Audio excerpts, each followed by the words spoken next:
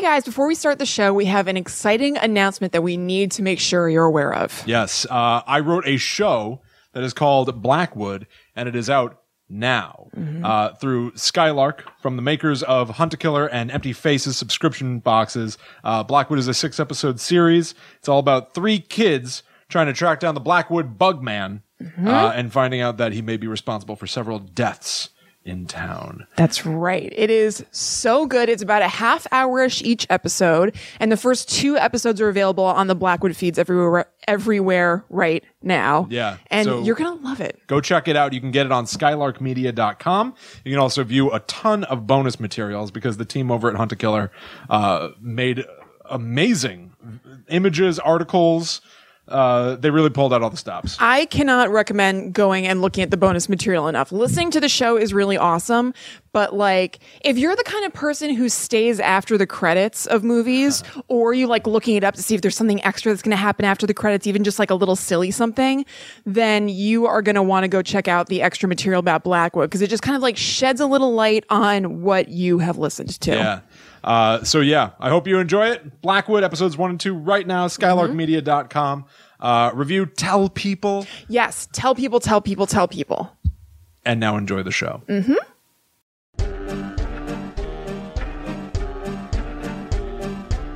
Hello. Welcome to Guides to the Unknown. I'm Kristen. I'm William. That October breeze is blowing through the air, sending a chill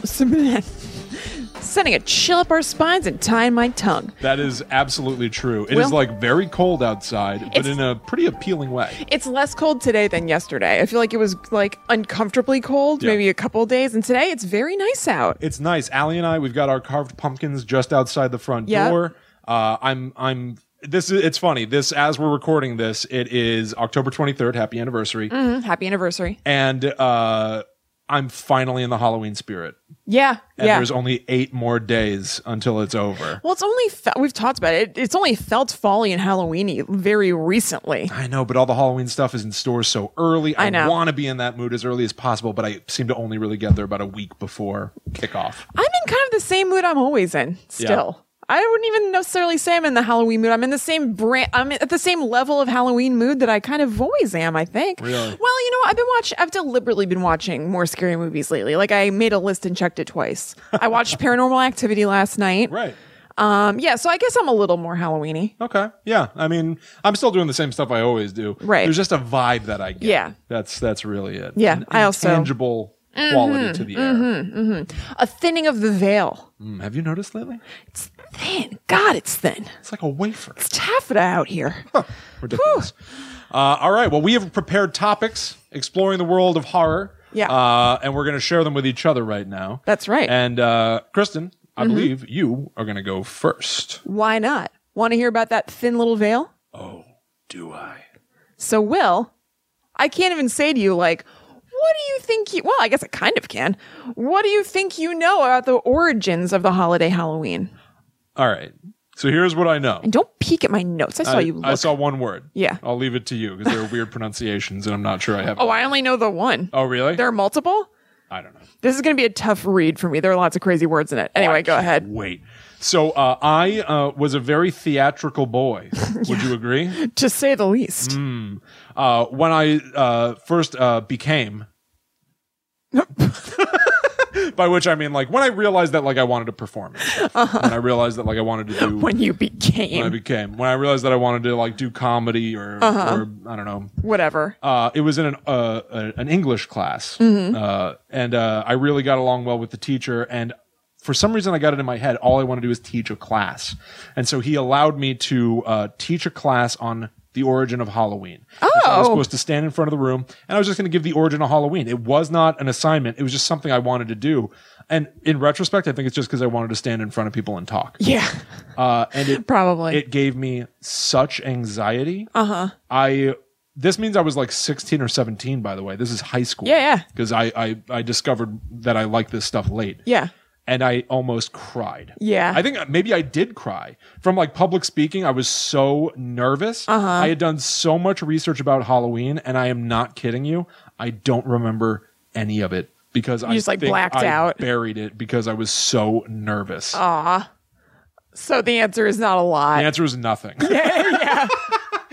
Oh, that's sweet. Big fat 17-year-old crying in front of my classmates trying to tell them about Halloween. You for sure did not cry in front of them telling them about Halloween. I'm not sure you're right. I think Really? I think I may have gotten really stressed out and been like But then unable to, like, you go probably on. just looked like you were just tearing or something, Maybe. right? I mean, it's not like I don't everyone think you was stood up there and you were quietly like, while I blubbered and no, rolled you're into like, a ball. the origins of Halloween. I think I had that quality in your voice where you're nervous and you're Yeah. like, Oh, God, I know exactly So anyway, that. then what they did was the settlers, like I think I had that nerve. Oh, even thinking about that makes me feel emotional. I don't think I've Yeah. had it since that day because I think I've protected myself more. But yeah, that at least is my origin. Now you tell me about Halloween. I will, but I very quickly want to share a story about me crying in front of a crowd of people that's like somewhat similar. Yeah. When I was in 5th grade, we had a variety, when I was in kindergarten, we had 5th grade too, but I was like 5. So we had a variety show and I had a solo in it. And it was this old song called I'm a Lonely Little Petunia in a Pumpkin, or no, in an onion patch. And so I was dressed like a flower, a petunia, and then there were these 2 guys dressed like onions who were on the floor next to me who would like roll around. Just kind of wobble. Yeah. So it's like funny and cute. And I'd been practicing it. And I guess, my music teacher, Noella Bushbaum, who went on to teach me piano for many years, Yeah. she prepped me more on the voice part, not on this is like a kind of funny comedy thing. So I went up there and it was like, an auditorium or whatever. Like, it wasn't huge. But I went up there, I started singing the song and the lyrics were like, I'm a lonely little petunia in an onion patch and all I do is cry all day. Yeah. And people started laughing in the audience because it was cute. And it's one of those weird, like, I actually remember it, not just anecdotal. I started crying because I thought they were laughing at me. Yeah. But the crazier part to me is I didn't stop at all. The show must go on. So I was just singing and crying. That is showmanship. I know. That's dedication. At its finest. Yeah, good job. So Will, I can relate. Very similar stories. You when you were 5, me when I was 17. Crying in Correct. front of our peers. Yes. Perfect. So Halloween, William, or Samhain. That's it. Yeah. Samhain. Yeah. It's spelled Sam Hain. Yes. Samhain is. I only found out that it's pronounced Samhain like, I don't know, a year ago. I think I said Samhain to you for some reason. I don't remember what. And you said something about Samhain. And I was like, wait, what? Funny. And it rang a bell that I had heard that it was called that, but I could have showed up today and called it Samhain if you hadn't corrected me, however, Very weird, when that was. So the deal is we got this article sent to us from our mom, because she follows Irish Central on Facebook, which seems to be an amazing hub for paranormal news. Yeah. I don't know if it's just because it's October or because the Irish people are morose, but she sends us awesome articles from Irish Central all the time. It is true. Our mom has awesome like horror sources. Yeah, our mom actually has an awesome Facebook. Like, mom's Facebook page is rad. It's kind of badass. Whenever she posts stuff, like she posted a really sweet, nice thing today about the anniversary. It was lyrics from like Harvest Moon by Neil Young. Yeah. She posted a thing of Jim Henson like dressed as Big Bird, like just in the legs, which was really cool. What the hell is she? I don't know. Mom's Facebook is lit. Popping off. Yeah. But anyway, so she sent us this and we just thought it was really cool. So I had no idea that this is where Halloween came from. So the deal with Samhain is that it was the name for the full moon that happened between the autumn equinox and the winter solstice in Ireland. And this is a long time ago, like centuries and centuries and centuries. Like a couple years after what I'm about to tell you, there's like a change with the calendar, and that's only 432 AD. So this is like real old stuff. I couldn't find an exact date for kind of the evolution of like the first Samhains and everything, but the fact that 432 AD is when some stuff changed and that Samhain had been going on forever before that gives you an idea of how old it is. So, basically, the autumn equinox means that the equator is passed by the center of the sun, and then the winter solstice is when the Earth is farthest away from the sun. So that's like the longest night of the year with the least amount of daylight. And the moon that's in between those is something that they kind of celebrated in a way. So the deal is that it was a kind of a creepy time because they were getting ready for winter. They weren't quite at that like darkest night point yet, but they knew that it was coming. So the days are getting shorter. And that just gives everything a little bit of like a down, creepy vibe. We're starting to wind down a little bit. That's true today. I mean, I don't know if you've been feeling it more lately, but like the thinning of the veil, absolutely. But anyway, but like I'll be like, it feels like it's like 2 in the morning, and I'll look outside and it's dark, and I'll look at my watch and it's 6 o'clock.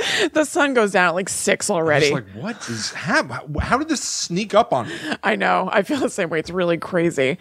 So they would feel that coming and then kind of do something to kind of like celebrate it or lighten it up, I guess, in a way. I'll get to it at the end, but I find the origins of Halloween and Samhain and the Feast of the Dead that they have this really weird and interesting combo of celebratory, but also really grim. So I'll get into it a little bit more. So the days are getting shorter, obviously, and they're getting ready for the winter when it's going to be frozen. So they are slaughtering and salting the cattle to feed people through the winter. That's what they did back then. And the crops are dying. And so they're starting to like cut away the crops to preserve whatever they can for the winter. And partially the reason that they gather and store all the crops is to protect them from being ruined over the winter by a puka. A puka? Yeah. You know, a nocturnal hobgoblin who delights in tormenting mortals. They're afraid that they might destroy the fields to bring in a season of famine. Of course. Right. That's the same reason that I have like a refrigerator, I guess. Like as a place for all my food. Yeah, I gotta keep away from the puka. Can't come in. I can't tell you how many nights I wake up hearing a puka rummaging about in my stores. Yes, no, that's definitely a puka. It's not me coming from a couple streets over to... If I heard a sound and came downstairs and you had walked from 2 blocks away... It was just my big butt, like, backlit by the light of the refrigerator. And then, like you're rummaging. Holding, like, cartoon... Like, in movies and stuff, when people are grabbing stuff out of a fridge, it's always, like, a dozen eggs. Yeah. You know, a dozen eggs, a gallon of milk, and some veggies. It's like, what? I don't know.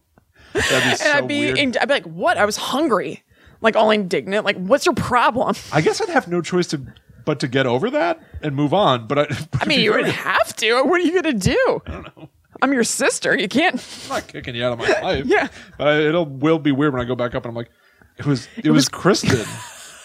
She made herself an omelet and left. She said she got hungry. I do love breakfast for dinner, so you have my number. Well, if your dog Crumbs was capable of opening doors, without a damn doubt that would be happening. Crumbs is ravenous. He is insane. Yeah. Insatiable. As is the puka. So they can be bringers of either good or bad fortune. I didn't really find, not that I looked into them super hardcore, but I did investigate them more than this anecdote. Didn't find a whole lot of instances of people talking about the good fortune of the puka, but they said that they could be bringers of good or bad fortune and that they could either help or hinder marine communities and rural communities. Thank you, Wikipedia. Marine and rural. Yeah. Is that weird? So there are a lot of like mythical things in this story of Halloween that I had never heard of before. And the explanations for them, like when I left irishcentral.com, God forbid, and had to do outside research, the research is so dry and weird and boring, like similar to pukas tormenting rural or marine communities. There's something later where I like couldn't even focus on what the thing was, even though it's sweet, because it was just like going into geography and like it was really weird. Yeah. Okay, so their storehouses are full. They're set to go for the winter. The Celts are ready to party. So they celebrate the 3-day period of the full moon before facing the unknown of winter. Cool. And during this time, they would have bonfires to ward off evil and tell stories. And they called that the Feast of the Dead. So that kind of event, I could maybe not be understanding something right. I can't imagine, but I could not be. People talk about Samhain being, I guess they're kind of both, being Halloween. It seems more like the Feast of the Dead is what kicks off the idea of Halloween, like the party around it. Samhain is just the name of like the moon time. Well, but maybe that is like, if it's the name of the moon time, then Samhain is the name of this period of events. Yeah, and then the Feast of the Dead is what you do within it. So I guess like it's Halloween, and within that you trick or treat. Right. I guess it's kind of like that. Samhain is the umbrella. Yeah, Everything falls under Samhain. Yeah, it's basically that. You're right. So they would have bonfires that are warding off evil and telling these stories. They call it the Feast of the Dead. So here's a popular story that I thought sounded sweet, then researched it, my eyes crossed, and I figured it out. Cool. So a popular story was about how the Gaels, so the Irish people, Gaelic people, and the, get ready, Tuatha De Danann, I think. I love naan. Me too. It's kind of like Dannon, so the Tuatha De yogurt. It's like yogurt? Dannon. No. The brand Dannon. It's like Danone. Oh my God. All right. Do you have any more of those little Danons? They were yummy.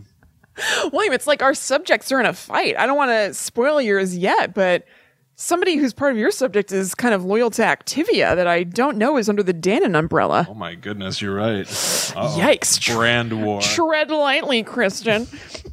So the Tuatha De Danann were the people, okay, this sounds boring, were the people of the goddess Danu, and then I clicked on her thing to be like, okay, so what does that even mean?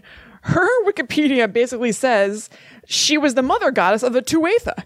Oh. So it's like, what? Right. And then there's another sentence that says, like, some sources also associate with her with the land. And I was like, all right, let's get to it. Yeah. But then I went back to the Tuatha and it got pretty sweet. And this is me cobbling together a long paragraph. It's sweet, but within some crap. Well, thank you for doing it. Yeah.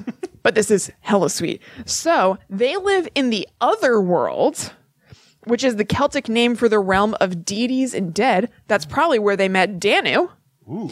And are associated with ancient passage tombs, which are portals to the other world. Passage tombs. Yeah, ancient passage tombs. And then later, just through the evolution of tales and stuff like that, it seems like they basically become fairies. Okay. And I think fairies, not necessarily as you might think of them off the bat, like teeny weeny, cutesy, pretty fairies. I don't mean that they're like badass, scary creatures, but I think fairies might have almost been like, again, an umbrella term for like supernatural, mystic creatures and races and stuff. So there's this story about the Gaelic people fighting with the Tuatha De Danann back and forth, and they finally reached a compromise where the mortals would live above ground and the fairy folk agreed to live underground, which is totally sweet. So, during Samhain, when that veil's real thin, they acknowledge that thinning of the veil, that you'd be able to kind of talk to other sides, so ghosts and just other realms, such as these fairy folk, a little bit more easily. Awesome. They had the idea that while they were normally hidden or underground, that the fairies were believed to roam free during the 3 days of Samhain, and the mounds marking the entries to their dwelling places, which I guess now that I'm thinking about it, maybe it's like marking those passage tombs. Those mounds that were in the earth glowed. You could see them during those 3 days, which I think is so sweet. That's cool. And it said that many mortals disappeared over those 3 days because they went to live with the fairies. Ooh, which, is that intentional or unintentional? What do you mean? Like if it seems... If Seamus doesn't come back, you might be like, I think he went to live with the fairies. He may have gotten sucked through a, what is it called? Tombstone? Ancient passage tombs. Passage tombs. It seemed more like the mounds were glowing to be enticing to people who would decide to go live with the fairies, was the impression that I got. So you could seek it out deliberately? Yes. Okay, that's better. I think so. I don't know that for sure. I literally, that's kind of me paraphrasing, but said that these mounds glowed and then people would go missing.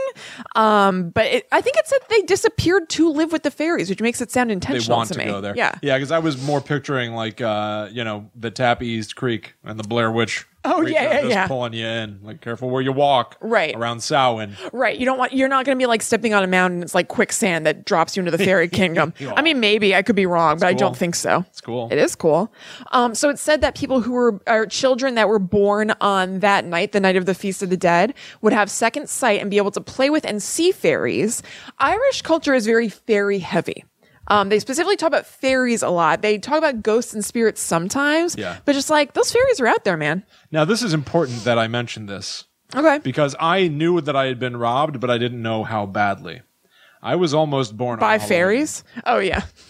Yeah. My birthday was very nearly Halloween. I know. It was a scheduled C-section, and mom and dad's doctor asked if he could go on vacation and deliver me a week early. And mom and dad were like... No. Gotta live your life. Yeah. So he was like, I can deliver him on Halloween. It'll be early, but whatever. And they were like, no, don't do that. And then I found out when I was like 13, I was like, what the hell, mom and dad? I could have been wearing Halloween. That's metal. And now I didn't realize. Yeah, you would have had. I could have been talking to fairies all this time. And had second sight. Come on. Because you're a little Irish. I barely have one sight. Yeah. Man. Could have had a whole other one. We're Celts and Gaels. We are. I'm very Irish. I want to talk to some fairies and stuff. Me too. I bet we could cultivate it. All right, I'll practice. All right. So, the things that you think about with the thinning of the veil, like spirits are appearing to ordinary folk as well, not just the kids who have the second sight who can probably see them all the time. But during this period, pretty much anybody might have encounters with spirits. Ancestors are said to seek the warmth of a hearth and communion with the living. Okay. And in every window, candles were lit to light the way for lost souls. So I find this an interesting distinction with what I'll talk about later. Lighting the candles in the window seems to be a nice thing to usher the souls along, which will be in contrast with the way that candles are used later on in culture. Oh, really? Because that does sound very sweet. Yes, it gets less sweet. Okay.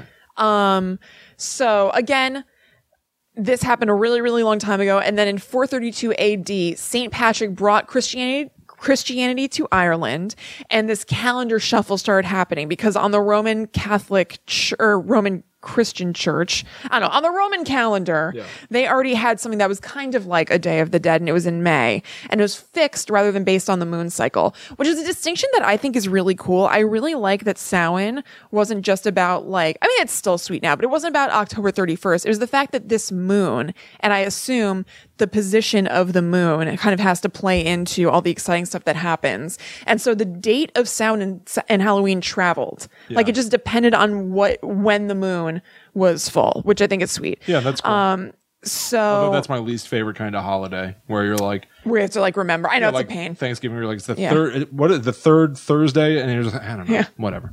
But I like, for something like this where you're talking about mystical elements and talking about because the whole thing is that the conditions are just right at this time, that the veil is thin, that things are a little bit more mysterious. So you're kind of building the date off of the conditions. Now there's a fixed date that you just kind of are like, well, the conditions will probably be the same. So then you can get to be like, I believe it's coming. Yeah. And feel it coming. Yeah. Right. Okay. And because it's based on something that actually moves and actually comes or changes, I guess you should say.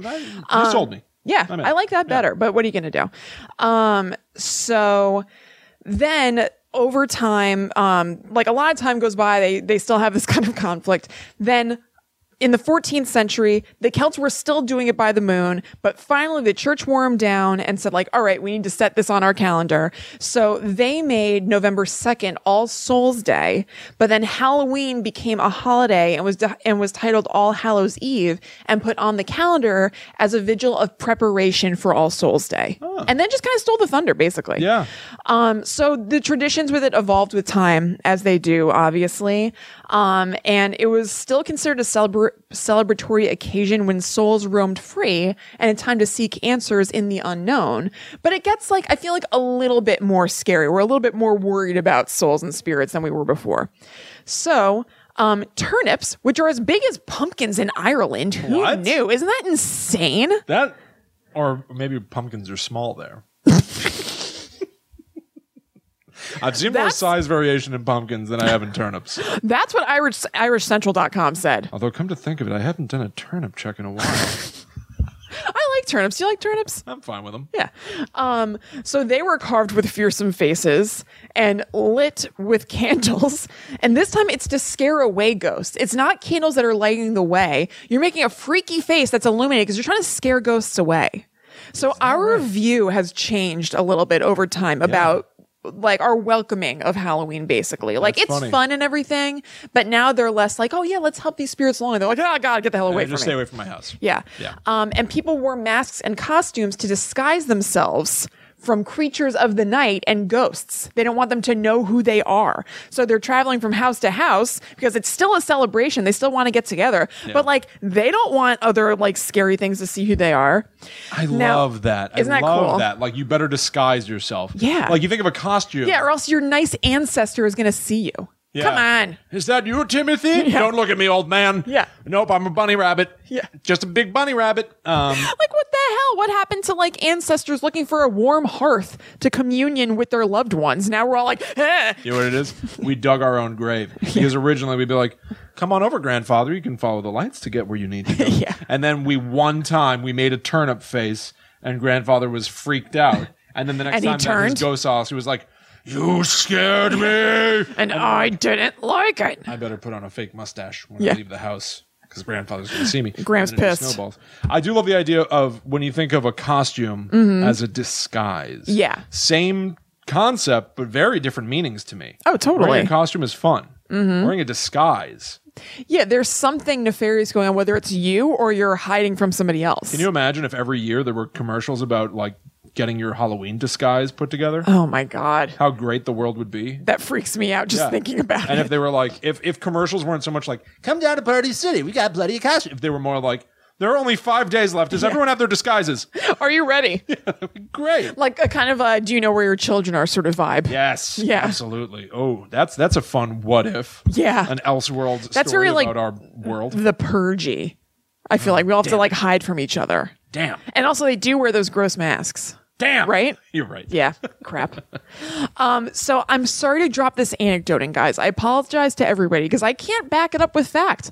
I looked it up. I found one honey of a boring Wikipedia page and decided not to pursue it further. I felt that it would only dull the funness of telling you this. Can't wait. Okay? Yep. So here's how trick-or-treating seems to have come into creation. Kids went house to house chanting for food for the poor. So number one, my question before I even finish it is, are they lying? I'll finish it. Hang on. Kids went house to house chanting for food for the poor in the name of Finn McCule, a tricky descendant of the Tuatha De Danann. And Kristen falls asleep. That's a hard one. That's a hard one to. I do feel like Halloween's rad, but the topic of Halloween is a little bit of heavy lifting. It's a lot of heavy lifting. Yeah, thank you for sifting through all this stuff to bring us the good things. No problem. Just trust me. The story of Finn McCule isn't interesting. Okay. So just enjoy the anecdote that children were going house to house chanting for food in his name. That is just food. Also, like not candy. Nothing. Just like you'd take a beet, take a potato. They made things called soul cakes, which is awesome. That's cool. And they would give that to kids. I almost made soul cakes before coming over. Well, almost made them. I thought about making them and bringing them over here. I considered it and didn't. Number one, I don't really like cooking. Number two, they sound boring. The ingredients were like oats, water, baking soda or something. And there was like grind up the oats, mix all these things together, then roll that in whole oats, bake it and slice it. And I was like, no thanks. Ooh, can I have oats with oats sprinkled on top, please? Also a traditional food, which you and I have had a bunch, that was served in more modern, but also still like old as hell times, is colcannon, which I think is really funny because it looks like the most boring thing ever, but it's good. Our mom makes it. It's basically mashed potatoes mixed up with cabbage. Oh, sure. But then you put butter on it and it's really good. I was just thinking, I thought you were talking about my favorite Macaulay Culkin movie. And which one is that? Party Monster? Party Monster. Yeah. They're dressed up for Halloween. Halloween Party Monster. Yeah. So, Will, that's the basic story. But again, I just want to kind of sum up. I think it's very interesting that it seems like there has always been a real push-pull between fear and celebration of at least the origins of Halloween and Samhain and the Feast of the Dead and everything. So, like, we want to celebrate the dead. It's a party and everything. There's a bonfire, there's food, but also the bonfire is to ward off evil and stuff like that. Yeah. So it seems like some of that is just, you know, like the celebration part is just love of it, like love of those people and the dead and everything. But is some of it maybe just like a fake it till you make it reaction to fear? Like the positive aspects of it is just like, okay, we are so freaked out. Let's celebrate. Let's celebrate. It's almost like distracting ourselves from the idea that it's so scary. Winter is coming. Everything's dying. It's super dark. The veil is thin, which means that good guys and bad guys could be coming through. So let's celebrate. It's cool. Or, which I find interesting, I wonder if it's partially that kind of intrinsic thing in us that enjoys fear that makes us like horror today. Like we kind of like being scared. So I wonder if it's actually truly both parts, like not all the way fake it till you make it thing. We're genuinely scared, but also like if you're scared, it's usually that it's something that is unknown to you and that's mysterious. And like, I love the unknown and mysterious. Mm-hmm. I love it. That's part of why I like scary things and like spiritual weird things and mystical things. And so I wonder if there's like a little seed of that that's even all the way back then. Like the same, like, and something I find so interesting that I've used in my own life, like with anxiety and stuff, is that like some of the same biological things that happen in your body when you're scared or anxious or whatever are the same things that happen in your body when you're excited. Like your pulse quickens, your heart rate's elevated, all that kind of stuff. So I think sometimes those signals get mixed a little bit, and you can do that like to help yourself on purpose. Like there's this book called what's it called? The 5-second rule. Okay. Not about dropping food, Will, but it's just about like it's a self-helpy book. And she made this point, which I've used. I think it's so interesting. And I think it plays into this a little bit, but I am also going off on a tangent a little. So like if you're feeling super anxious and you're feeling all those signs of anxiety, like you're kind of sweaty and you feel like your heart's racing and you're breathing fast and everything, like it makes you sound, or not sound, you don't say it out loud, but it can make you feel crazy, and it's definitely fake till you make it. But something about our brain wiring like makes this work. If you're feeling all those symptoms and you have the presence of mind or wherewithal in that moment to think to yourself, I'm excited. I'm just excited. I'm excited. Like, I'm excited about this thing that's happening. I'm excited. Some sort of like weird train track in your mind switches a little bit, and you can kind of trick yourself out of that anxiety because you're sort of telling yourself in your mind, I'm actually excited about this thing. Yeah. It's cool. It's like a cheat code. Yeah, it's a cheat code. It's exactly that. It's a cheat code for your brain. And I feel like that same train track between excitement and fear exists, as well as like anxiety. Yeah. And that's kind of why we like it, but we're also freaked out. I think that's a solid theory. I think that's because it's funny. Sometimes we treat the modern era like it is especially unique. Yeah. Where it's like, why are people obsessed with true crime now? And as we've learned on this show before, people kind of always have been. Everybody has some element of morbid curiosity, just to different extremes. So I think you're probably right. I think maybe there was an element of baby stepping a little bit, where we start by honoring the dead, and then we scare each other with stories around that campfire that you talked about, until then we're reveling in it. We're just really enjoying the frightening aspects. It's exciting, and you find that like Very enjoyable. exciting. Yeah. Yes, absolutely. Yeah. Cool, right? Absolutely. Yeah. Absolutely. So that's Halloween and Samhain. Oh, I love it. Yeah. I love it.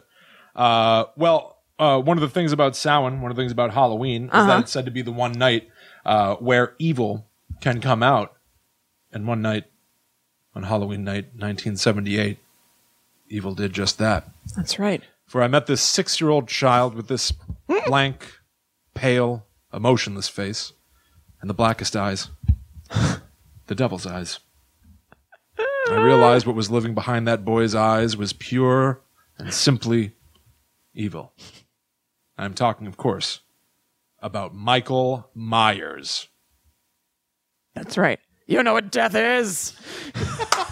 It's one of my favorite parts It's one of the best parts. of the whole franchise. Yes. Oh, it's true. It's like, okay. And he just runs away. Yeah. At the beginning of Halloween 2. Yeah. That's right, everybody. I'm here to talk to you all about the man that we're all celebrating for the last few weeks, Michael Myers. Yeah. So, obviously, the new Halloween movie is in theaters. It's 40 years since the original movie. Yep. And it is lighting the world on fire, seemingly. It's had a gigantic box office. It made over $90 million, which is way more than initially expected. And those estimates were already high. Right. So everybody's riding high on the shape of evil.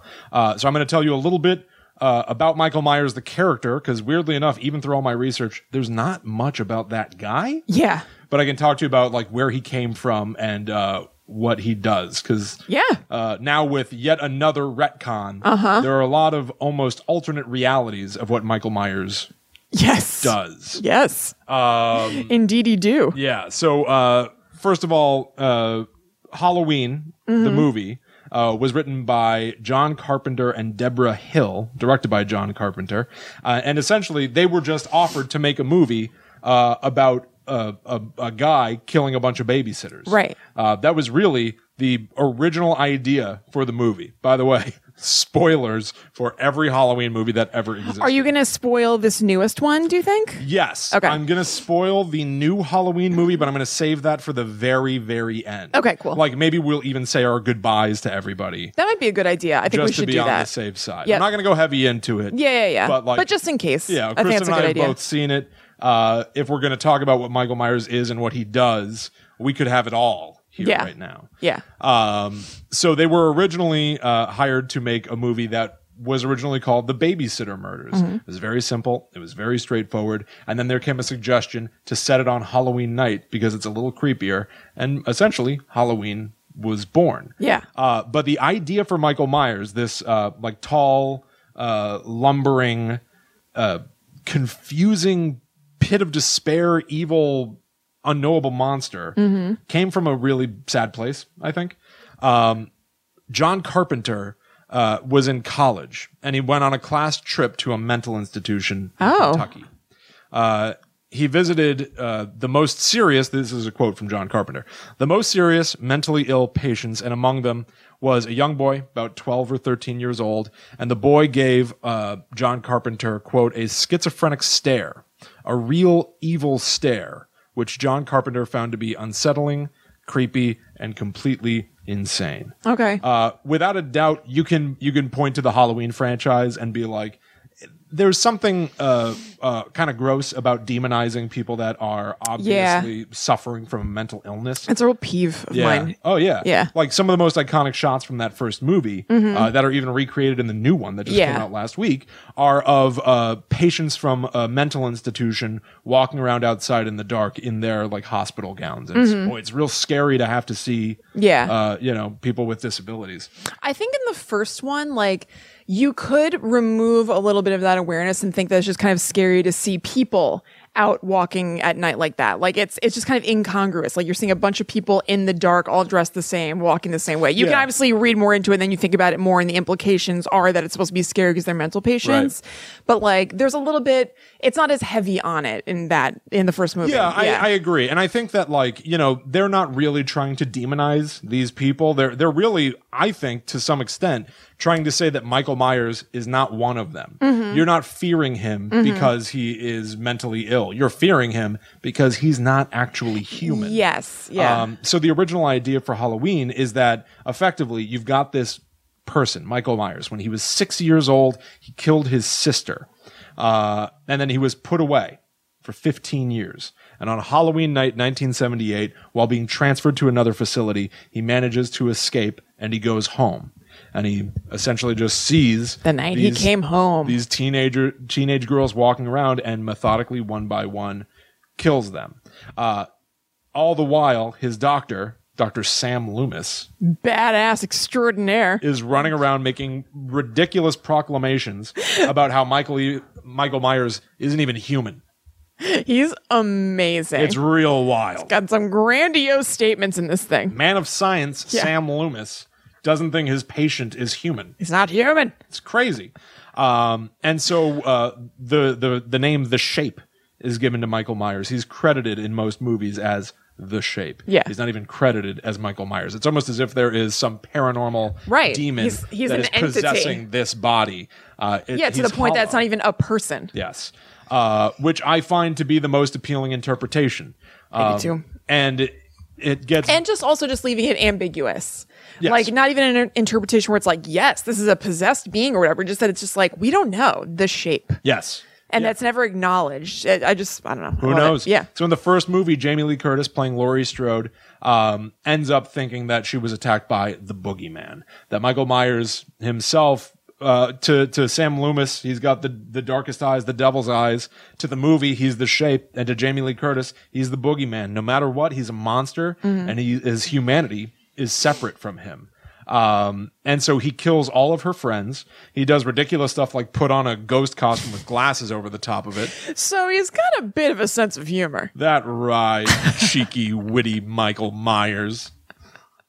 That part is so weird. It is very weird, but I like it. Oh, I love it. I like it. I freely acknowledge the weaknesses of that movie. Sure. There's some ridiculous lines. Yeah. But I love it. But it's great. I love it. I love when he puts his sister's headstone in the bed. Yeah. It's just like so like very theatrical. What are you doing? Ooh, loves a tableau. Maybe he loves a tableau. Maybe he learned that from Loomis. They're both so. Maybe Loomis was like, Michael, I hope you don't mind if I take my lunch during our next meeting here. And he's like arranging his PBJ. Yeah.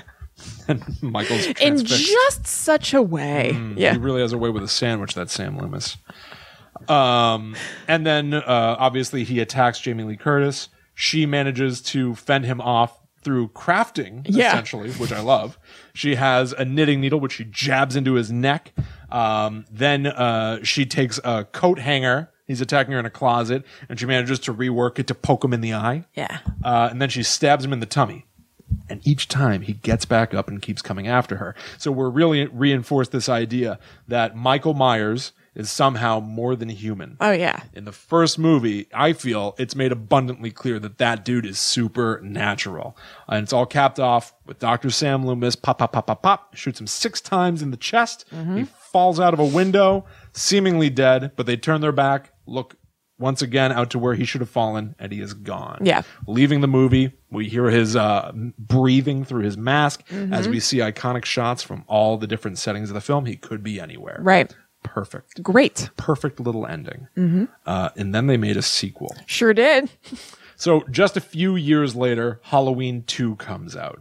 By the way, I should say that I'm going to be breaking everything down. It's vaguely confusing, but I have chopped up this franchise into the following timelines. The simple timeline. Only pay attention to Halloween 1. Great. The sequel timeline, Halloween 1 and 2. I like this breakdown. This is good. Yeah, I think it's decent. So Yeah. let's talk about the sequel timeline now. Halloween 1, he's just stalking random people. Yeah. Halloween 2 picks up literally where Halloween 1 lets off. It's only been about 5 seconds since Sam Loomis shot Michael Myers and Michael disappeared. Where did he go? Sam Loomis looks a little different. Yeah, he does. Looks a bit older. So does Jamie Lee Curtis. I mean, what are you going to do? hair It is what looks it is, weird. but it's just really funny. Yeah. But Michael Myers just walked down the road. He went into a lady's house and he got a new butcher's knife and he went back to work. Yeah. Meanwhile, Jamie Lee Curtis is loaded into an ambulance and taken away to the hospital, where she essentially lies in bed for the rest of the movie as Michael Myers makes his way to the hospital, killing more people. He makes his way through the hospital. Now, here's what's interesting. We treat the new Halloween movie that just came out last week as like, oh, look, they're going to retcon everything. That's happened like once before in the franchise with Halloween H2O. But no, I would argue that it happens right away with Halloween 2. Yeah. Because as they were shooting Halloween 2, they got a little bit of extra money to shoot new scenes for Halloween 1. So because of the existence of the first sequel, the original movie changes. There were different versions of Halloween 1 put out on TV with additional scenes, such as going to Michael Myers' former cell at the sanitarium, where the word sister is scrawled on the wall. Right. It wasn't there before, because in Halloween 1, Michael Myers and Laurie Strode are not siblings. That's introduced in Halloween 2, when Jamie Lee Curtis is lying in a hospital bed and seemingly has some sort of a vision. Yeah, she has like a flashback, kind of. Bizarre. Yes. And she essentially realizes that Michael Myers is her brother. I mean, I guess you could suppose, at least in a movie way, that she has suffered a trauma that maybe kicked her back to a memory of a past trauma. Like maybe something about remembering that her sister was killed and she was given to this family who like didn't want her to call them mom and stuff. Sure, maybe. I don't know. Yeah, I think the execution is weak. Yeah. But, I mean, that's one of the most iconic things in any film franchise. Oh, totally. Up until it was retconned in the new movie. Right, that Michael Myers was stalking his sister, Laurie Strode. Everybody knew that, to the point that a lot of people watched that original movie looking at those two characters as siblings without even realizing it's never once said, hinted at, or anything. Because it wasn't part of the original idea. Right. So meanwhile, Michael Myers is walking around this hospital doing all sorts of stuff. He kills a lady in a scalding hot tub and it burns her skin off and his hands don't burn? Yeah. That's weird. Well, he's the shape. He's the shape. You can shoot him and he'll sit back up. You're right. Dana Carvey is in it. I just want to throw that out there. What? Yeah, he doesn't play. He doesn't talk. He's basically an extra. You can see him. He's like clearly in a couple of shots. Why didn't we talk about this when we just watched it like last week? I thought you knew. I did not know that. Dana Carvey's first feature. What? Yeah. Okay. So anyway, it all ends with Donald Pleasance, Sam Loomis, finding out the secret because like the nurse that he works with, his assistant or whatever, goes like, "Yeah, there's a secret file about Michael Myers. I didn't even know. You didn't even know. No one knew." He's like, "Why wasn't I given access to this?" Yeah, or whatever. It changes everything. Yeah. So he immediately goes to Laurie Strode's Changes side. everything. He probably does say that. Changes everything. And he goes to Laurie Strode, who's been running from Michael Myers, and he gives her a gun. Puts a gun at her feet. He's got two guns, I should say. Sam Loomis has dual-wielding pistols.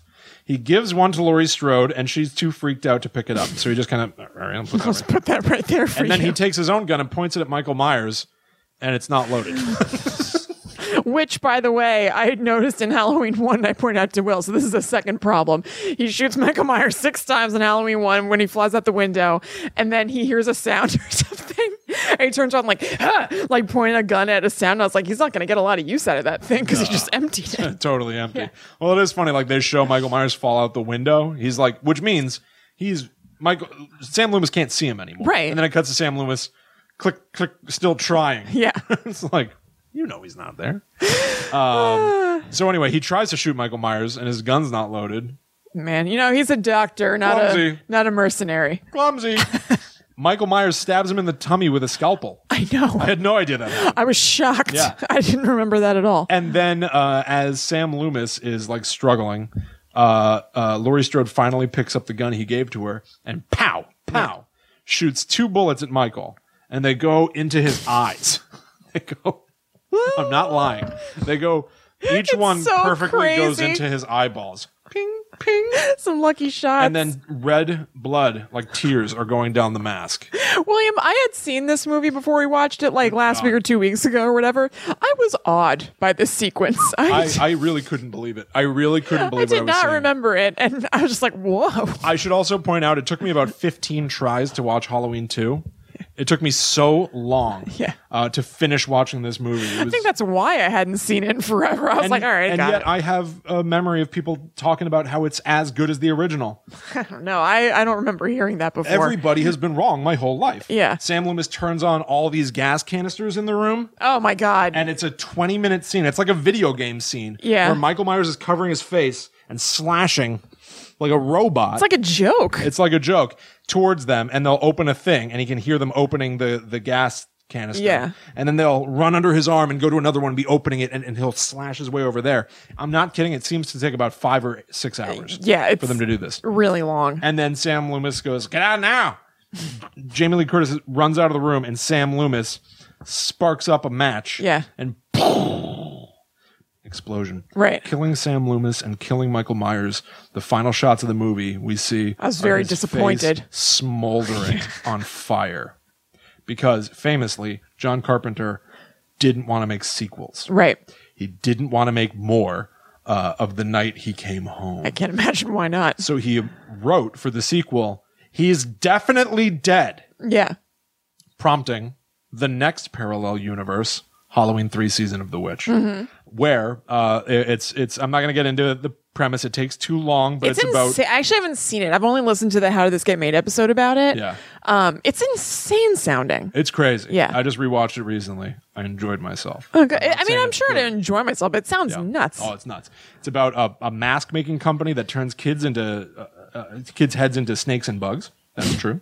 There are robots in it, and Stonehenge is a magical artifact that can make electricity happen. And there's a wizard. And there's a wizard. Great. Did I mention robots? Yeah. And then Michael Myers doesn't feature really prominently in that, right? He's not in it. Right, okay. Unless you count the fact that Halloween 1 is playing on TV. Uh-huh. They'll be like, "Turn that up. That looks real nice." Yeah, right. And then they have the score from Halloween, and they show Michael Myers going down the stairs because they're watching the movie. So Halloween is a movie So weird. inside Halloween 3 Season of the Witch. Yeah. It has nothing to do with anything. Except I will tell you a bonkers theory about it later. Okay, great. So now we go to what would this be, our 4th parallel universe. I'm going to call this the Overkill timeline. Okay. Michael Myers died at the end of Halloween 2. Right. And his eyes were shot out of his skull. Yes. So by all accounts, even if he survived, he shouldn't be able to see. Yeah, he's not doing hot. And yet he does. So I'm considering this the next parallel universe. The Sure. events of Halloween 1 happen, and then some of the events of Halloween 2 happen, but not all of them. He doesn't get his eyes shot out. He doesn't die in the fire. Sam Right. Loomis even survives somehow. Right. And then we are introduced Oh, to... he does? Yeah, he does. Is Donald Pleasance in? He's in Halloween 4, The Return of Michael Myers. Okay. Which takes place about 10 years, I think, after the original. Yeah. Jamie Lee Curtis has a daughter, but Jamie Lee Curtis's character is dead. Okay. Laurie Strode has died in a car accident, and her daughter, Jamie Lloyd, Oh, okay. who's a little kid, she's Yeah. like a young girl, Yeah. is plagued by nightmares of her uncle, Michael Myers. Sure. What a bum way to go out for Laurie Strode. I know, off screen. Yeah. They show a photograph of her. All right. That's kind of disappointing. Agreed. And so it's actually a halfway decent movie. It's almost like a remake of one.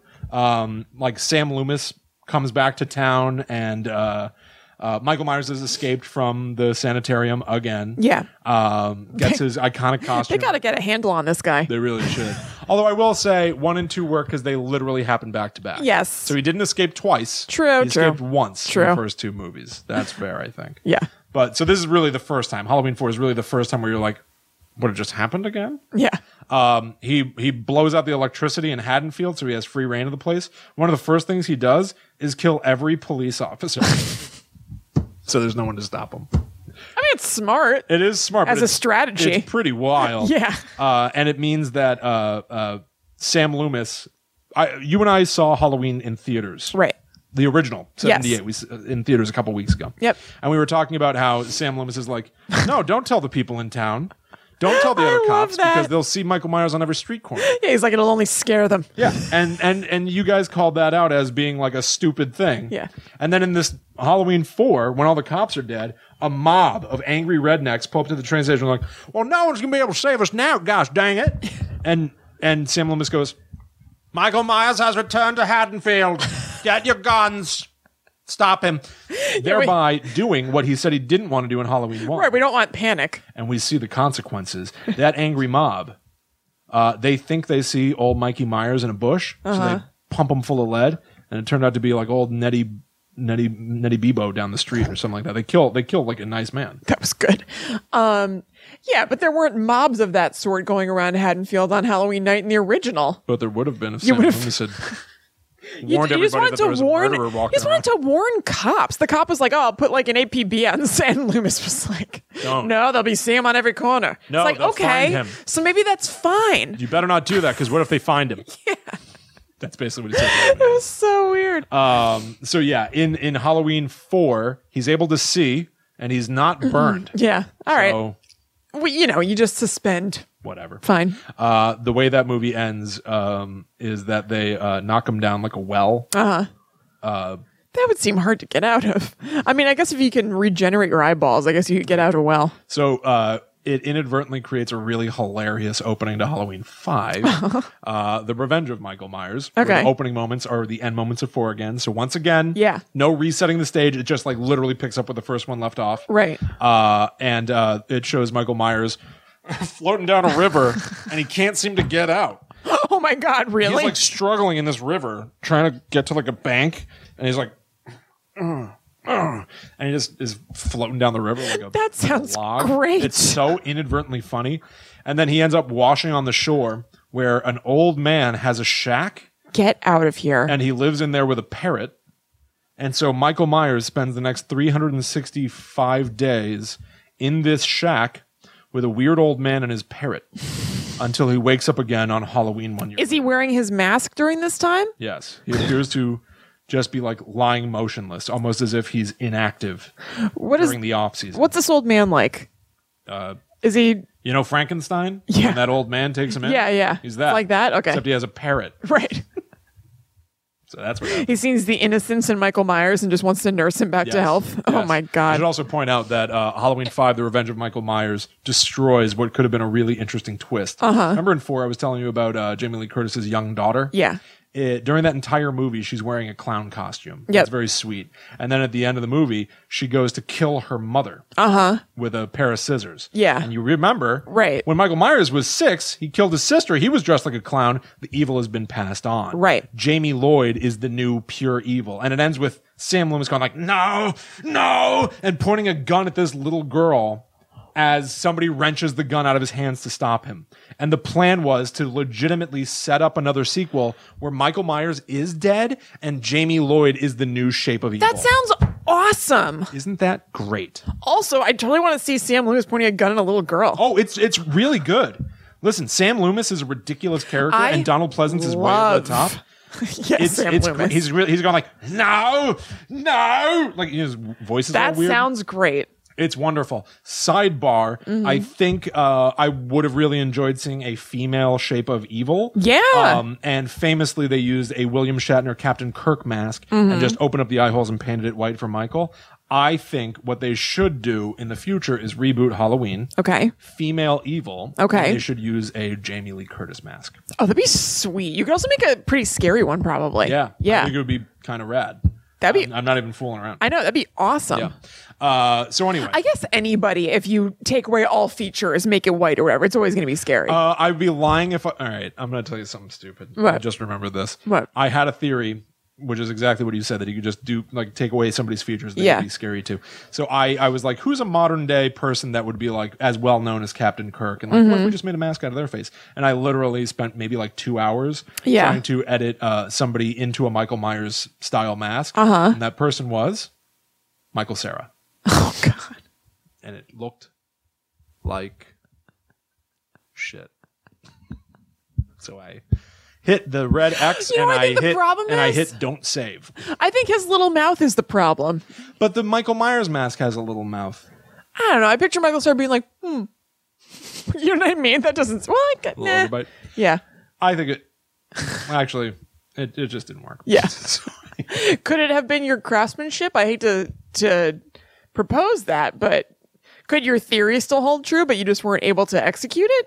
Doesn't sound right.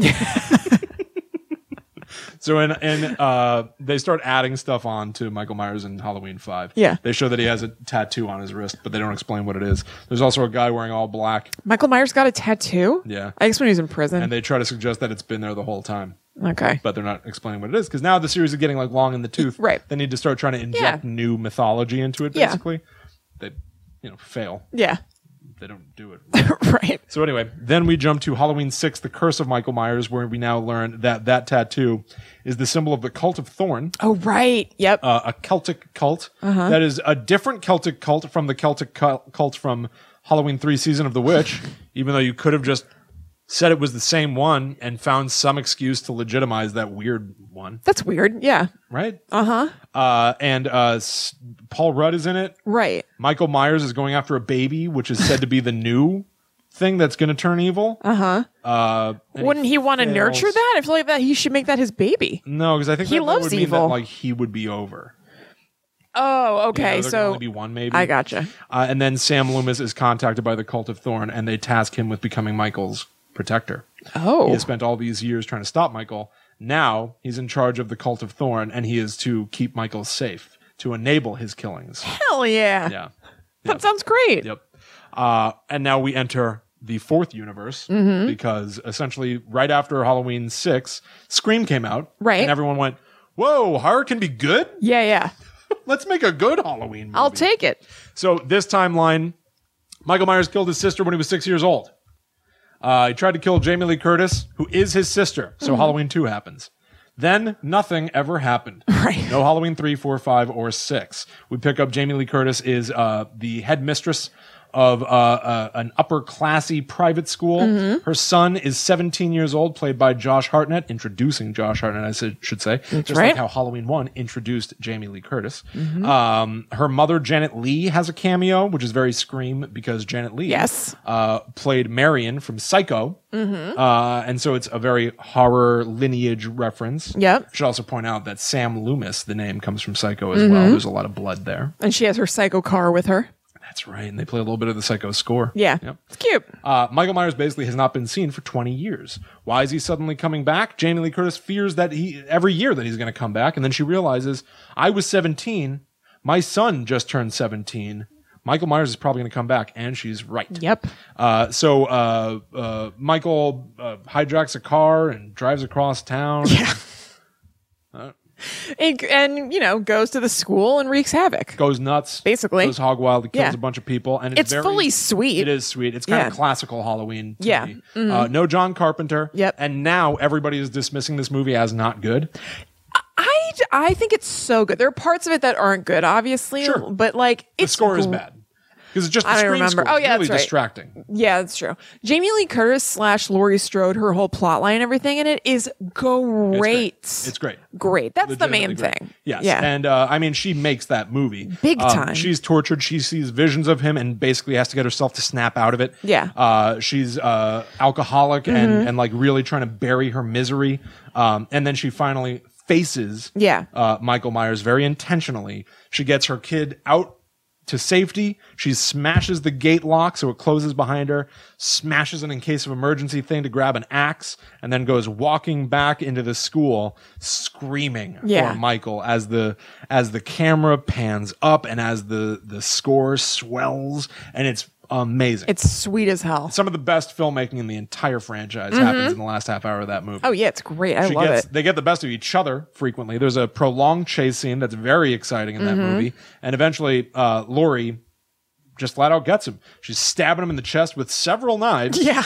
And he falls off a balcony thing again. But LL Cool J stops her from delivering the killing blow. Right. All the police show up. Paramedics show up. She steals one of their guns, hijacks the ambulance van that they loaded Michael Myers' corpse in. Yeah, and like bag. It's awesome because she's supposed to be safe. Basically, they're like, "Okay, it's all over now." And she's like, "Nope, no, nope, it's not over. Yeah.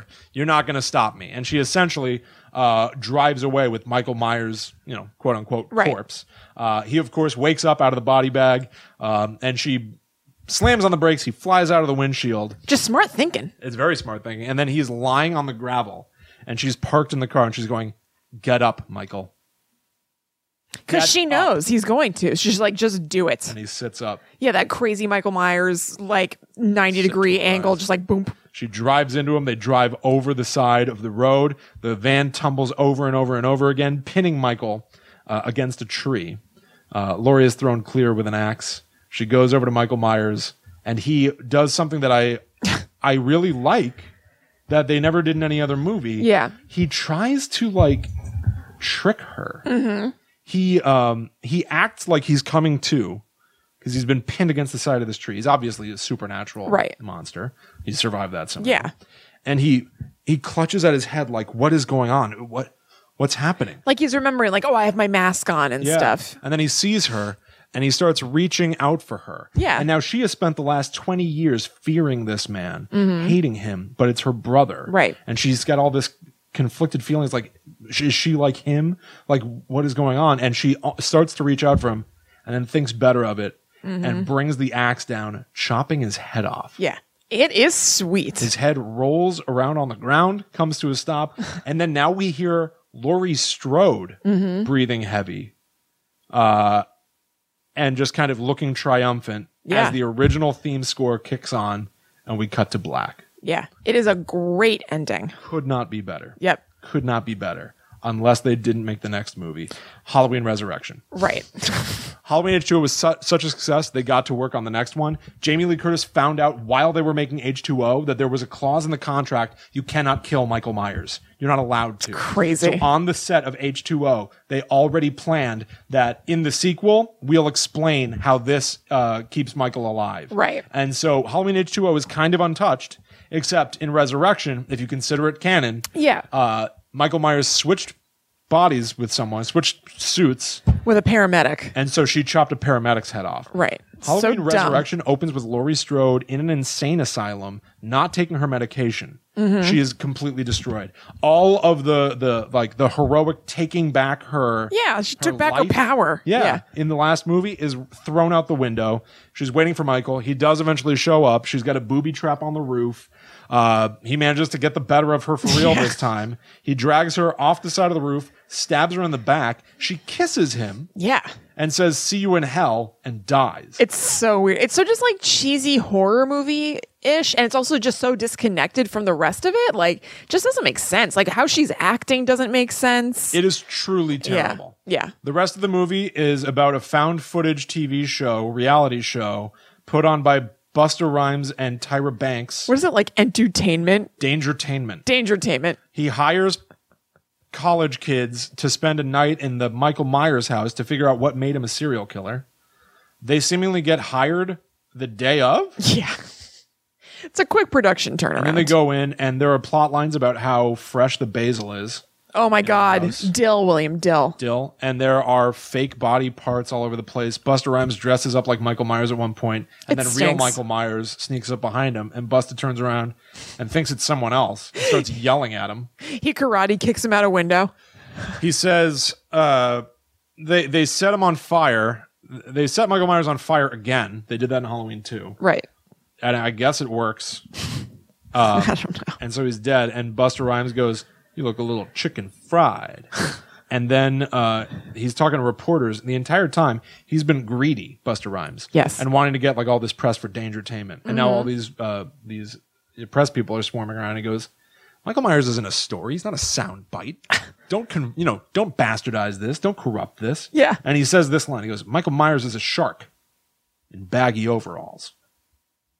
What? And they're not even overalls. What are you talking Does he say coveralls? Probably. I kind of think he says over. Yeah, now you got I'm me not questioning sure. myself, but I kind of think he says overalls. I could see it's the kind of movie where they would say overalls, and you're like, but those aren't overalls. Listen, it's terrible. It's so it's bad. It's truly one of the worst movies I've ever seen. Yeah, I didn't enjoy watching it. So bad.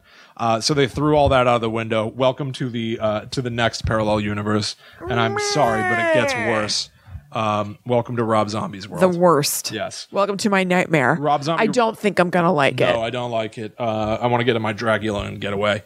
Michael Myers killed his sister, but he also killed his disgusting, vile redneck godfather, And everything's stepfather, disgusting. and a school bully who is absolutely disgusting to him. And then he's in an insane asylum and he kills people who are really nice to him in really brutal, hardcore ways. I don't even remember these movies. I remember it very vividly. Barely. I like blocked them. I remember literally wanting to leave the second one, and you were like, "No, we're already in it." Yo, I really hate them. there's some of my most hated movies of all time. Yeah. I really can't stand the Rob Zombie movies. Yeah.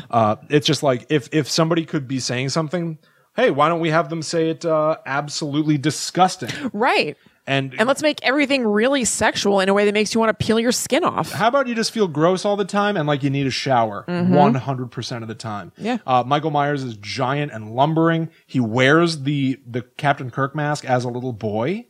And so it's too big on his body. And it looks stupid. Yeah. Then he hides it in the floorboards. So when he comes back as an adult, it's all aged and cracked and stuff. And that kind of looks cool. Yeah, I mean, that's a good idea. I'll give you that. Sam Loomis is really annoying. And Michael Myers seemingly kills him at the end. Yeah. Laurie Strode is so obnoxious. She is like jabbing her finger in the hole of a bagel to embarrass her mom at one point. Oh, God. Oh, it's terrible. It's really horrible. Yeah. And I hate it. And I really hate that movie. Have you seen them since, like, we saw them in the movies? Of course I have. Oh, God. He fights a guy named Actually, Joe I Grizzly. think you and I did. I think I remember rewatching the first one with you at home. Yeah, the way he gets his coveralls is that he goes to a Joe truck stop, Grizzly. and Joe Grizzly is on the toilet, like Of course looking he at a is. porn Of course. magazine. Why? And of course he's looking at porn. And of course his name is everything Joe is sexual Grizzly. and awful. And then Michael Myers kills him on the toilet, but not before Joe Grizzly goes, "You have any idea who I am? I'm Joe Grizzly." Oh my God! I bet they got a real laugh about that on set. Michael Myers, and it makes it real fun to watch. Yeah, Michael Myers' mother she yeah. strips at a strip joint, and they play the song "Love Hurts" because he can't go trick or treating. Yeah. Question mark. His stepdad makes fun of baby Laurie Strode for crying. She's literally less than 1 year old, and he's going, "All that baby does is cry." Wah, wah. And you're just like, "Get me out of this movie." That's like 10 minutes in. Yeah.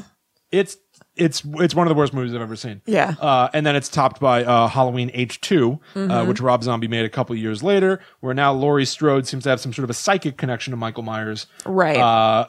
And then she sees a white horse everywhere, Right. like a vision, which now knowing what I know is just a ripoff of Twin Peaks, Right. which is kind of a weird thing to directly lift a really specific piece of imagery and just use it.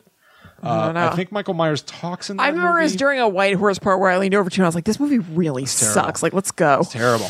That first one ends with her shooting him point blank in the face, and then she gets splattered with blood, and she's just shrieking, and you're like, "Oh, it's so Just unpleasant. caustic." Yeah.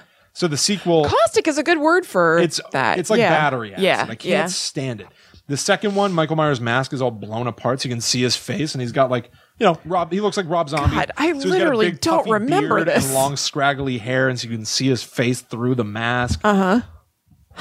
It's so bad. Yeah. It's so bad. And they kind of, I think, imply that Laurie Strode is the new shape of evil at the end of that movie, I think, because she's in an insane asylum. They copy the Psycho shot of Norman Bates looking at the camera. Oh. And you just wish it would be over. And Yeah. finally it is. And that brings us God. to the final and most recent timeline. Michael Myers killed his sister as a 6-year-old. Yeah. 15 years later, he stalked Laurie Strode. Right. 40 years later, here we are with the new movie. I'm going to spoil the new movie now. Okay. Well, didn't you want to wait till after? You're right. So let's do that. I'm going to say one thing in summation and then we'll talk about the new movie. Okay. So you can avoid it if you need. Yeah, I think we should do that. All of these timelines, and I'm trying to figure out if I'm a fan. I thought I was.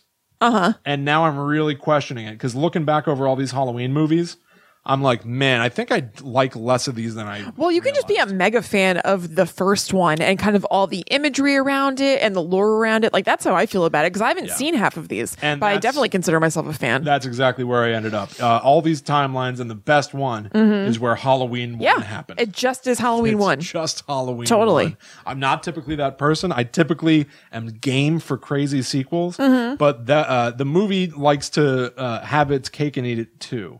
Michael Myers is just a guy, but he's also the shape of evil. Right. There's not many places you can go with that, and I think all the sequels prove that. There's not really anywhere to go. Right. So the thing that I advocate is the first one. And I even have close friends who insist that I'm wrong about that.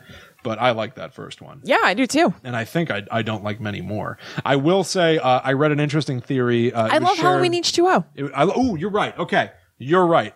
Maybe that's the timeline for me. Yeah. Halloween 1 to H2O. H2O. That's probably my favorite one. Yeah. The one that I respect the most is probably just the first one. Yes, definitely. The podcast Halloweenies, which you and I are big fans of. Angelique shared them with us. Yep.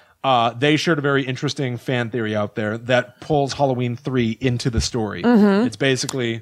that movie is all about turning people into robots. Michael Myers is an unkillable evil. Right. The theory goes, after Halloween 1 and 2, Michael Myers dies, and then Halloween happens. They show you that you can make absolutely realistic-looking robots. Therefore, Michael Myers, for the rest of the movies, is a robot. Maybe that's the deal. Also in Halloween 6, when they like bludgeon him in the face and stuff, when he bleeds, it's like this orangey goo, which is what the robots bleed in Halloween 3. Oh. Even more support. Oh, that's perfect. Isn't that perfect? Yeah, that lines up beautifully. Go ahead and just like work with that in your minds, everybody. Way better. Way better. Okay. All right. Let's say goodbye. Yes. Just for people who don't want to have the new Halloween spoiled, and then we're going to talk a little bit about the new Halloween. Right. So thank you all so much for listening to Guide to the Unknown. You can follow us online everywhere. We're at GTTU Pod. I hope that you are paying attention to the thing that is out right now. Yep. That you should hopefully be enjoying. You can follow us online individually if you'd like to talk to us. Yep. I'm at Chillin' Kristen on Instagram. I'm at Will Rogers 2000. Please also consider backing us on Patreon. Yeah, that would be great. Thank you. Patreon.com/GTTU Pod, or look up Guide to the Unknown in the Patreon app. Share us, review us on Apple Podcasts. Yep. Comment on threads of people asking for scary podcast suggestions. Shout out Guides to the Unknown. Yes. And happy Halloween. This is our last episode before the day itself. That's right. Have an awesome time. Yes. Good Samhain to you. Good Samhain. So for those of you who want to avoid the spoilers, we'll see you next time. See you next time. Back to the other world, go we. Yeah, that's right. Yeah. So here we go. All right, Halloween guys. 2018 spoilers. Spoilers. It has been 40 years since Michael Myers killed 5 people in Haddonfield, Illinois. Laurie Strode being one of the potential victims who managed to escape. Right. They have no connection. They're not brother and sister. Right. There's 2 podcasters who are trying to tell the true crime story of Michael Myers and you know, in an objective way, explain how this event unfolded. They bring the original mask that they got from the DA. Yeah, as a friend of the DA's, or no, it was the DA or the AG, Attorney General. No, it's DA. Yeah. They bring the original mask to the asylum. Michael Myers' doctor, Dr. Sartan, goes like, yeah, of course, feel free to tell him all this, you know, yes, loony stuff. Poke him as much as possible. They do everything they can in this movie to say that Michael Myers is just a man. Yeah. And then they pull the mask from the bag and everyone goes nuts. Weirdly, I don't even get its point of view on him, honestly. I'm not sure. The movie's point of view on him. Not sure. Yeah. Michael Myers escapes. Right. Bunch of question marks as to how. It's heavily implied that the doctor enabled all of this to happen. Right. He studied under Sam Loomis. And he is kind of jealous that Sam Loomis got to see Michael Myers in the field. Yeah. Which I enjoy. I do too. I'm fine with that. Yeah. So Dr. Sartan is enabling Michael Myers going home because he wants to see what the shape is capable of. That's right. Throws on a little eyeliner in the process. He's not wearing it in the beginning of the movie. Yeah. In the middle, he is. Yeah. And Jamie Lee Curtis, meanwhile, over these past 40 years, has been absolutely tortured. At one point, she had a daughter played by Judy Greer. Judy Greer. Judy Greer was taken from Laurie Strode when she was just 12 years old because Laurie Strode became sort of like a doomsday prepper in a weird way. But the doomsday she's waiting for is Michael Myers. When you phrase it that way, that sounds sweet. Yeah. There are some things that like conceptually work, and then in execution, I don't know. Yeah. So basically, Laurie Strode has rigged up her house full of booby traps. There's a secret bunker, and she was teaching her 12-year-old daughter how to fire rifles and shotguns to prep for the day that this murderous madman comes back to them. Right. So her daughter gets taken away.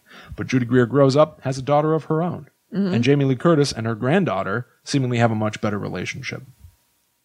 Michael gets out, and confusingly, I think, the movie wants us to think that he's going to face off with Laurie Strode. He doesn't seem to care.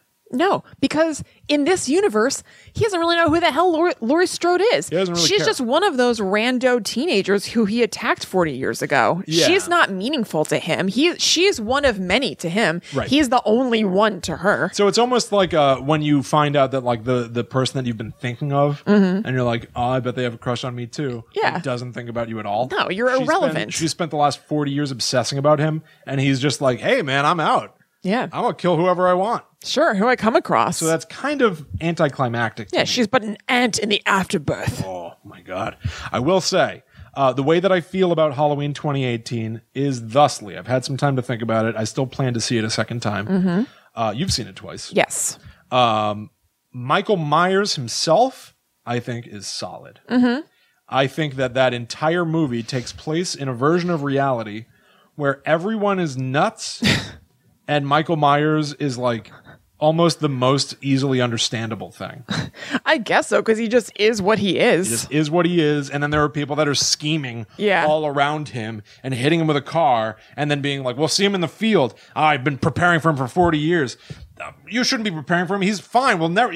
Don't worry about it. And Michael Myers just like, listen, I just want to do my thing. Yeah. So it's like he's walking from A to B, and everyone else is doing this intense ballet all around him. They're zigging and zagging him over to C and D. To the point that I found distracting. There's like, it's so overcomplicated. Yeah. And then the central guy is like, I'm just going to do the same thing I always do. Right. And honestly, I think that Michael Myers is the best part of that new movie. Well, yeah. Okay. The parts that are good have to do with Michael Myers. Like everything that I like in it has to do with him or things around him. Like I was so stoked for Jamie Lee Curtis / Laurie Strode, and then so disappointed by her storyline and arc and whole deal. I didn't understand. I felt like I felt like I was being unfair, but I know I wasn't. No, I was sitting in the theater with my arms folded the majority of the time. Yeah. Something wasn't clicking for me. No, it didn't feel right.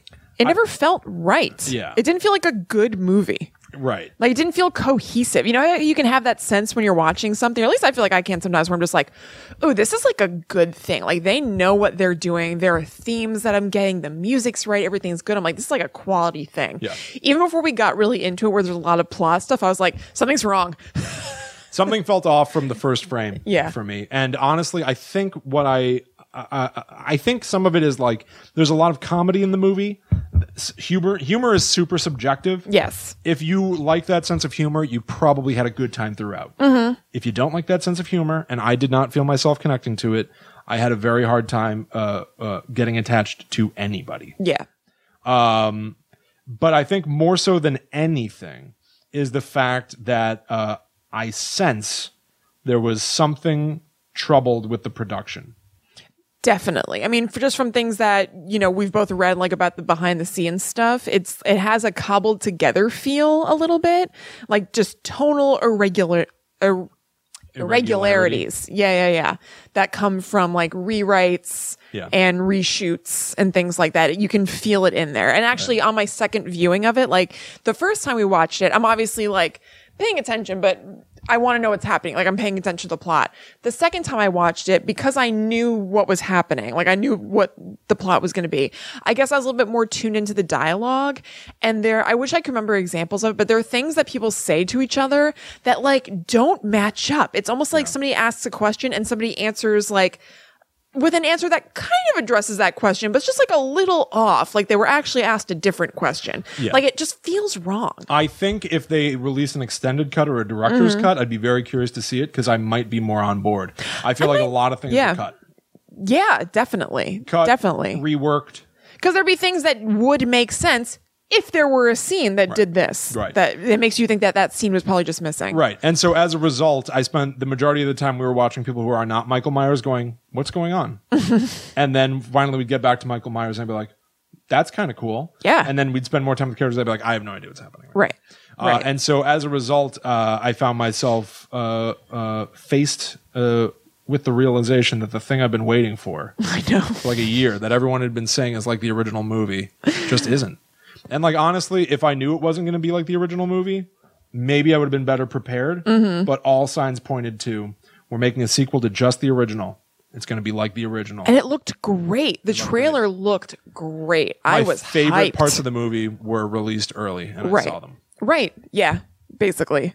Like when we were leaving the movie, I was like, all I need is the trailer. The trailer gave me the feeling that I want. The rest of the movie just kind of like crapped it out of me. So I should just watch the trailer. Yeah. There were things that I liked about it. Like, so as much as there is some violence that's obviously like really like extreme and crazy, it's surprising. There's like in some ways some restraint with the violence that I actually, if not restraint, almost creativity, I guess I should say, with the violence. Like the things that I liked with Michael Myers were things like them, like the podcaster being inside asking where the bathroom is, and you can see in the background, if you're paying attention, they don't make a big deal of it at all, but like in the window behind her, you can see him in his white outfit from the institution. Like you can tell he's punching something basically, but they don't do anything. They don't zoom in on it or anything. It really is just that you could happen to see it and be like, oh God.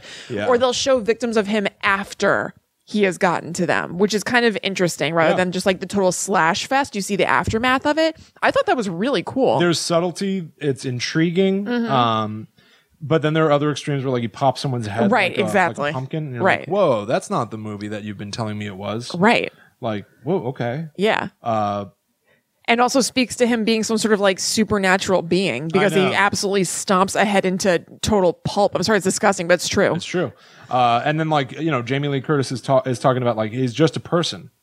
And then she tells people like, you should believe in the boogeyman. And I'm like, well, which one of those? Well, again, so which one of those is true? We were is texting. Just a man or is the boogeyman? We were texting about this, and then I was paying attention to it on second watch, and I still found it confusing, which again makes me think it's one of those things where there were rewrites and or shoots where things got muddled or whatever. Yeah. So what Will's talking about is this part in the beginning where the podcasters visit with Laurie Strode, and they're like, you say he's the boogeyman, whatever, and she's like, you don't believe in the boogeyman? And they're like, but he's just a man, Laurie. He's been in prison. And it's not clear whether they think she thinks he is the boogeyman. Right. And they're like, no, Laurie, like, ground yourself. He's a real man. It's still confusing. I was hoping to come back to be like, oh, so here's the deal with that scene. Yeah. I don't know. Yeah. I don't know. Something went wrong. Yeah. Either in the editing or in the writing. Something in the buttermilk ain't clean, as Phaedra everybody Park seems says. happy with it, but I think something went wrong. Yeah. I don't know. Well, anyway. Who knows? Yeah. But either way, here's what happens to Michael. Right. Michael is a pawn in a weird way. The doctor. Oh, yeah, totally. The doctor let him loose because the doctor wants to know what it's like to be Michael, essentially. And so the doctor. Oh, and he finds out. He does. Dr. Sartan kills the sheriff with a knife, and then. Oh, with a scalpel. With a scalpel. Yeah. Yep. And then puts Michael's mask on. After caressing it on his prone body. Because like the sheriff is in the car with the doctor and Laurie's granddaughter. They see Michael walking about and they hit him, which I actually did find exciting. I was like, oh man, what's going to happen with this? Yeah. Like when they hit him with the car, I was like, shit, they hit Michael Myers with the car. I wonder what's going to happen. So he's down actually for a while. And Sartan gets out. He's like, don't kill him. And then kills the sheriff, touches the mask on Michael's face for a while. Then it switches to the perspective of Laurie's granddaughter in the car. And then this was even off shooting wise. Like even just the way the scene looked, I don't know what you call it. I don't know any technical stuff, but it seemed like a short scene from a crappier movie. Well, I mean, yeah. But you know what I mean? Like an older, like, it's this weird thing where he gets up and it's like a little wibbly, the camera. Like it's scary, like from Saw or something like that. Scary. Yeah. Like it's kind of like Saw, actually, I think about it. He stands up wearing the mask. So it's him in his like normal clothes or whatever, wearing the mask. The neck of the mask, because he didn't put it on totally, or it's like propped up on his like furry collar or something, is like out a little bit. Bowing out. It is so weird. I wish I could have seen my face in the movie theater when that happened. I know my eyes popped open. I was like, whoa. I'm not going to lie. When I saw that, I was like, listen, if we're going to go here, go here. Right. Have him kill everyone for the rest of the movie. Well, that's what I was hoping. I was like, oh my God, is Michael Myers actually dead? Or at least for the time being dead. Right. Because I figured there'd be sequels and everything. I was like, is Dr. Sartan now going to go nuts? I was like, be the final all villain. right, this is where we are. He's ready for it. And then Okay. 4 seconds later, he takes the mask off. Again, Yeah, I was like, what the hell? And it's back on Michael's Just wanted the face. feel for it. I bet that mask smelled awful. Yeah, and then he just drives Michael to Laurie's house and they have a chase scene through her jigsaw lair. Right. There aren't booby traps though, Will. She just has things that come down. There's only one booby trap.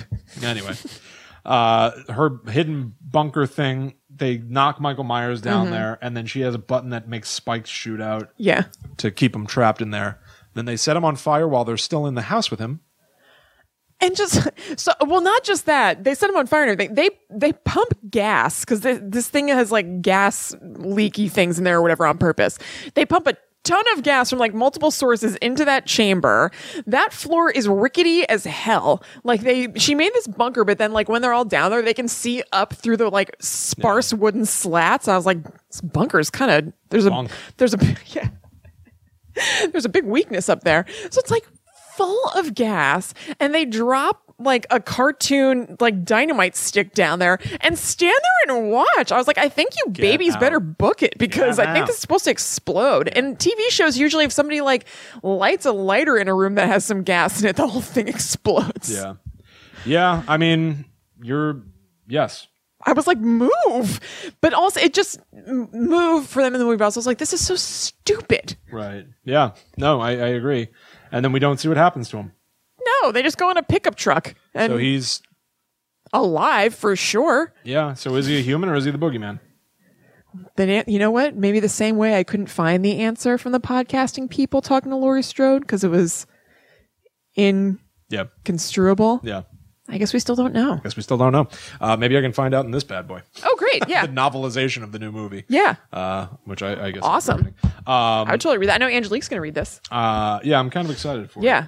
I just opened to a sex scene. What? Yeah. No thanks. Ew. Put that thing away. Yeah, so again, I feel like the best part of the movie is Michael Myers, and then just everything around him is impossible to understand. Yeah. Like in a really good movie where the more you think about it, you realize like even more and more details. I feel like the more I think about Halloween 2018, I start to go like, and this is weird. Yeah, absolutely. And that was weird. And that was weird. Yeah, we've been texting each other for the last like 4 days, being like, wait, and blah, blah, blah, when that happened. That was weird. And this, and that, and that. It just turned out to not be the movie I was expecting. No, that's the thing. So I didn't like it, but I had a less hard time with it than Will. Will was like bereft when we left. Will was very upset. And I thought it was going to be a good, solid movie. Like, same with Will. I watched the trailer. We both were like, okay, this is going to be like a straight up like quality movie. Right. Then very early in, I was like, all right, it's been made clear to me this is not a quality movie. I think I better switch to just thinking of this as just another Halloween sequel and see what I can do with that. And it still was stinky, but I wasn't as upset because I had somehow quickly changed my expectation. Yeah. I just didn't really know how to make heads or tails of it, really. Yeah. I'm going to say this. Masks or coveralls? My final thought on the matter. Michael Myers is unknowable. But here's what I do get from him. Okay. The original Halloween movie. Bad guy. Set in a chain of events creating copycats all over the place. Jason Voorhees, Freddy Krueger, Ghostface. Right. Countless slashers copied off of Halloween. And I thank the original movie for that because I love slasher movies. Yeah, absolutely. And it seems like, regardless of how I feel about the new movie, it's going to happen again. Michael Myers is going to bring a new world of slashers to us. This movie was so surprisingly successful. Yeah. There is, without a doubt, numerous companies that are cobbling together. How are we going to do one? Yeah, but I also, like, people are saying that, but I feel like you're kind of forgetting It, like the movie It that came out last year. Yeah. Like, I feel like that already kicked off that wave. This just sort of reinforces it. I view them as different kinds of movies, though. They are, but I'm talking about, like, as far as, like, oh, horror is very lucrative. No, like, I horror's think, always been lucrative. No, but as far as, like, current day box office, big companies making, I don't know if I call this prestige horror, but, like, we're making horror movies and putting our money there. I feel like It was a big thing for that last year, and I think that this is just kind of like, yep, still a big deal. Yeah, I mean, I don't think there's anything new there. I agree with you, but I think slashers are still kind of a different animal a little bit. That's a good point. So I know that right now, what's his name, who played Freddy Krueger? Oh, what the hell's his name? Robert Englund. Robert Englund is talking about how he would be willing to do one more. Yes. And LeBron James wants to produce a new Friday the 13th. I know. I saw that. That's strange, but okay. Yeah. Season 3 of Scream is coming soon, though that was filmed like 5 years ago. Yeah. I've heard LeBron James is an interesting dude. I don't know a lot about him, but he has like more money than God. And I think he puts it behind projects that you would be surprised about. I like that. I know. I mean, I just last week, somebody was saying something about him and I was like, oh, I should kind of look up LeBron James. Yeah. Maybe he'll crush it. Who knows? But either way, the slashers are back upon us. I mean, I love slashers, so and great. We can point to this boy with the darkest, blackest eyes. The devil's eyes. As the cause. Right. So there you have it. Thank you, Michael Myers. Yeah. The shape of evil. That's right. All right, and we've done dudes. it. We're going to go make a shape in our beds. We're going to sleep now. How about that? Take that. Everybody go to sleep. Fall asleep now. Careful about nightmares. Thank you all so much for hanging out with us, especially if you've come all the way to the end for the spoilery side. Yeah. Hope you had a good time. Hope you have a happy Halloween. That's right. Have a good time. Yeah. Watch something good. Maybe watch, I'm going to watch, I don't know if I'll be watching it live or not. What's it called? Ghost Adventures. Yeah. That show with Zach Bagans. He's going to open the Dybbuk box live during a special on Halloween. I have my DVR set. I've never seen that show before. I've seen Demon House and loved it, largely ironically. All right. But because he's just a whole lot. He's wild. But I'm really looking forward to it. So if you're an at-home Halloween person, you might consider that. Maybe I'll if I watch it live, maybe I'll do some live stream every once in a while. Yeah. Whatever. But anyway, happy Halloween. Cool. And check out the new series. It's out now, so please go get the first 2. Yep. I think that you'll have a really good time with that. Yeah. And please tell people about it. I greatly appreciate it. So we will see you next week when Chris and I will know even more about what lurks in the shadows. But until that time comes, we must travel. Back to the netherworld go we. Bye, guys.